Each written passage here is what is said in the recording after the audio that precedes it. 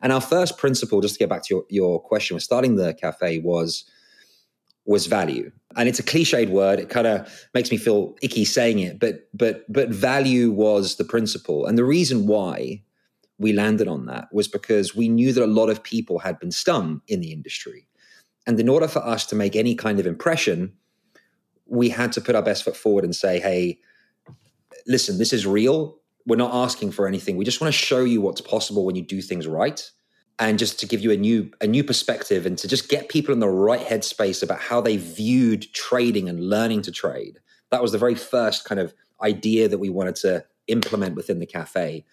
And so we did that. And it was a question of just, shifting people's mindsets, which has probably been the biggest challenge that we've had over the last couple of years in launching all this. But that's a whole different topic. But shifting people's mindsets in the industry, because it's kind of us versus the people in a big way.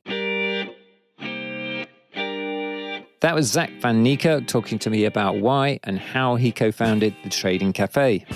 It's an interesting discussion covering many points of what it takes to deliver good education and a superlative experience for retail traders looking to define their edge. Listen to the full episode on A Trader's Life.